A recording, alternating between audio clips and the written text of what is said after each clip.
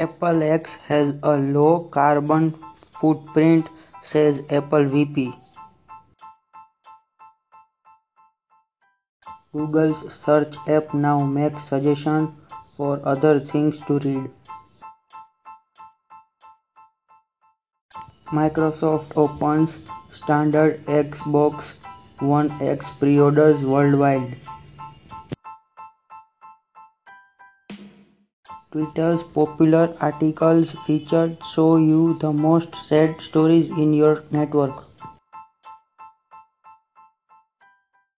A bunch of Amazon customers were told about a purchase on their non-existing baby registers. Luno raises $9 million to bring its Bitcoin wallet exchange and service to Europe. Tim Cook says $999 is a valuable price for iPhone X. Rumors are that Amazon is working on Alexa smart glasses. YouTube opens Twitch-style subscription to more creators.